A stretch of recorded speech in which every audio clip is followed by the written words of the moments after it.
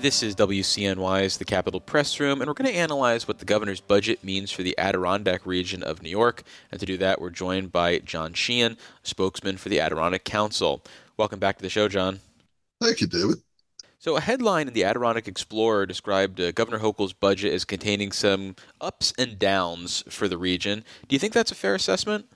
Yeah, I do. There are some good aspects to it, but some disappointing things at the same time. I think it was a bit of a roller coaster. Well, again, let's start with the positive. So what stands out in terms of benefiting the Adirondacks in this budget?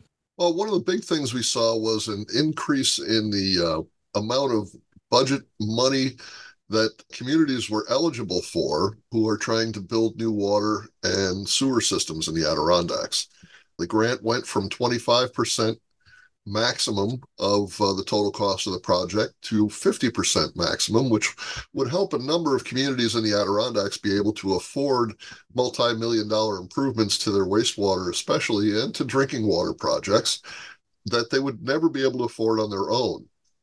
So this is a good thing to see. However, at the same time, the governor cut the amount of money available for these grants from $500 million a year to $250 million a year. So it'll actually be harder for communities to compete statewide in getting that money. So it was sort of a give with one hand, take with the other approach to this. And we're hoping the legislature will find a way to maybe restore some of that funding to the total grant program as time goes on.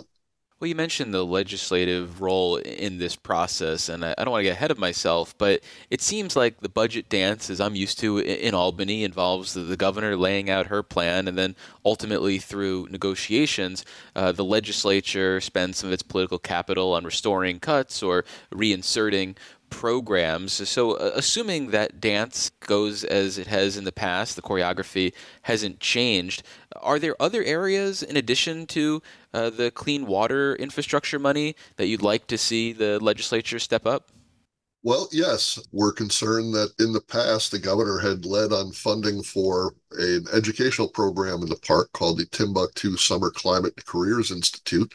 This is a collaboration between City University of New York College campus in Brooklyn, the Medgar Evers College, and the one in the High Peaks region of the Adirondacks, which is the SUNY College of Environmental Science and Forestry, the state university. So these two colleges were working together to bring kids from the city up to the Adirondacks to learn about careers that are not necessarily being offered at Medgar Evers or any of the city schools, but a rewarding opportunity for the students and would give the Adirondacks a much wider talent pool than it's had in the past to recruit folks for careers in wilderness protection, forest rangers and conservation officers, scientists who are working to try and solve the climate change dilemma, and folks who will also help us to gauge and protect ourselves from other air pollutants that we are measuring on a regular basis as part of the scientific regimen here in the Adirondacks. And how much money are we talking about here? That particular program was set up for a $2.1 million appropriation each year. That amount was essentially eliminated from the governor's budget, reappropriated last year's funding, which may not have gone out the door yet, but did not add any for this year. So we're concerned about that and hoping that that will be restored. We'd also like to see restoration of the Adirondack Diversity Initiative, which in the governor's budget was cut from the $420,000 she provided last year down to $300,000 in this year's proposal. And we're also very concerned about a proposed raid on the Environmental Protection Fund. That is a $400 million fund essentially set up specifically for capital projects that are necessary for environmental protection. Instead, the governor has added $25 million worth of salaries and day-to-day expenses to that account, which we don't believe belong in there. We've managed to keep them out since the Environmental Protection Fund was first approved, and we'll be working with the legislature to try and eliminate that.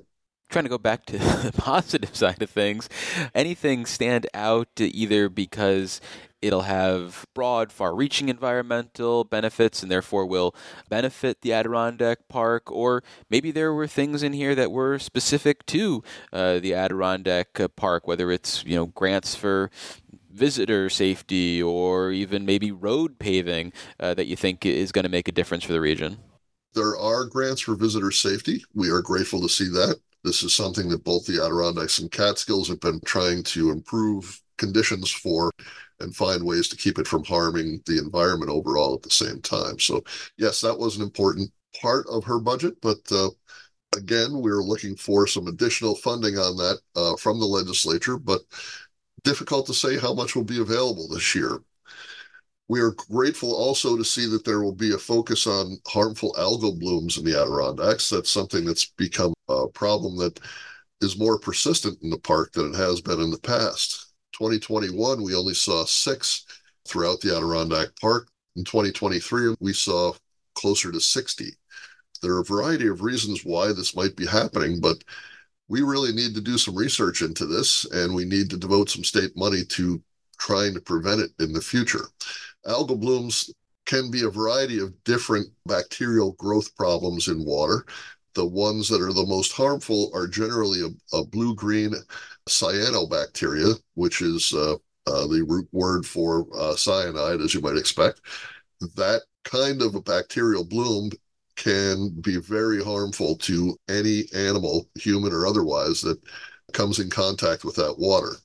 That means pets are at great risk and the health of the water body itself.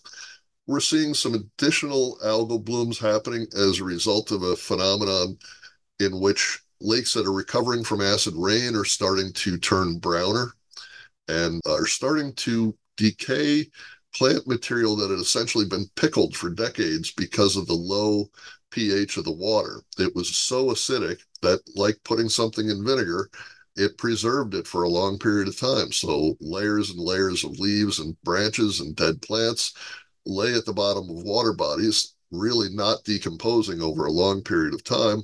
And that is starting to catch up as those water bodies essentially become less acidic and more healthy.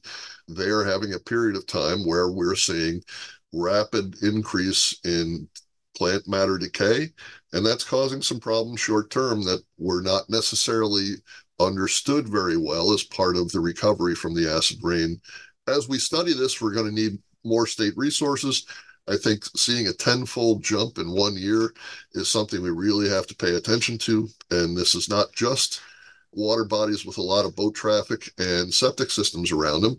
A couple of these were on the forest preserve, which kind of reinforces the acid rain aspect to this problem. But there's a lot we still need to understand about it, and the state is going to have to play a key role in making sure that we do understand it going ahead and can react to anything that's within our power to fix.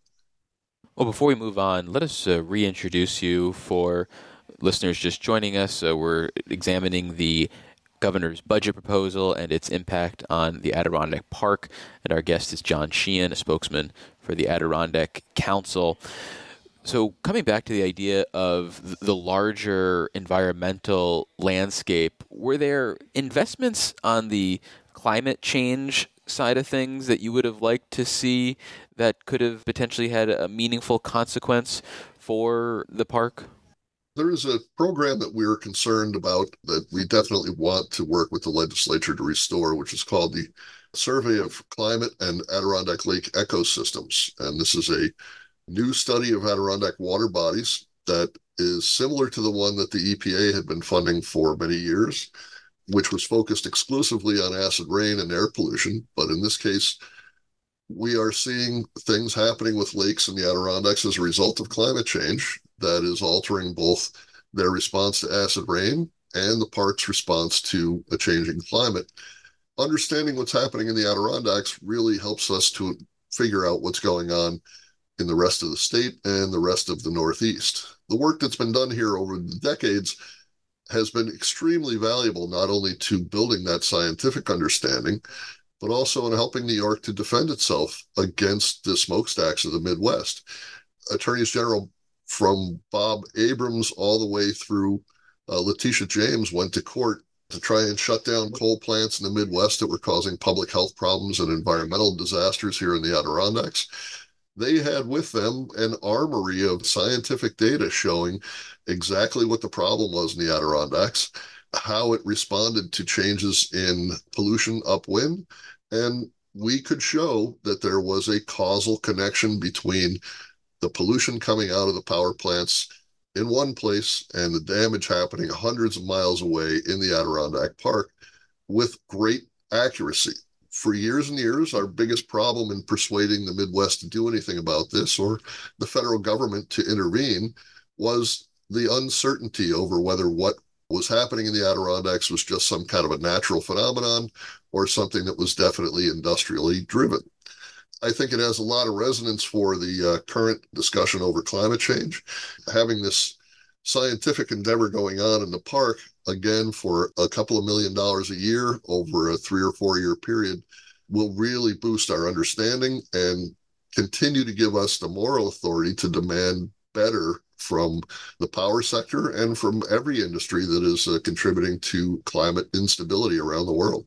Well, finally, the Adirondack Council reports that the Adirondack Park Agency is going to have about $6.6 million for its operations. What do you think about the resources for this important regulator in the park? Resources being given to the park agency are lacking in a lot of ways, and not the least of which is enforcement and compliance with regulations, where they have the tiniest enforcement department of any state agency, but also in the basic day-to-day workings of the agency. They lack a number of scientific positions that would help them better understand what's happening with wildlife, with climate, and with wetlands and ecosystems that they are protecting every day. They should have better expertise on forestry, especially at a time when we're seeing commercial logging happening in the Adirondacks at a pace that is outstripping its growth rate. So the park agency needs to understand the ecological implications of that as it makes decisions for future development and future timber harvesting in the park. We have seen the Upstate Cellular Task Force make a report saying the park agency needs better resources to judge what the visual impacts are of towers if it is going to help the industry fill the gaps in the Adirondack Park. Currently, it's relying upon essentially an orange balloon floated from a string, and that means no visual simulations during the wintertime when the sites are not accessible by foot or by automobile.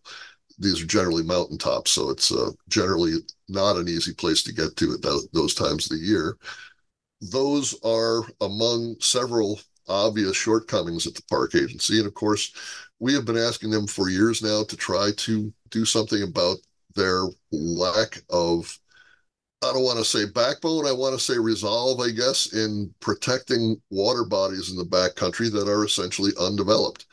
The last 3 of those that they've been presented with development schemes for, they've approved essentially piano key shaped lots around the outside of the water body and a classic suburban style subdivision that does the worst potential damage ecologically to the wildlife habitat and the water quality on the property. So we really want to see that change. We think that the legislature is getting to the point where it's no longer going to allow the park agency to ignore that problem, but we'll see as the year goes on whether they get that message or not. Well, unfortunately, that's all the time we have. We've been speaking with John Sheehan. He's a spokesman for the Adirondack Council.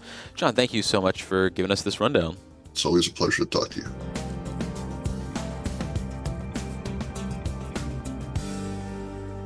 Is your business, agency, or service interested in delivering your message to more than 24 radio stations statewide carrying Capital Press Room?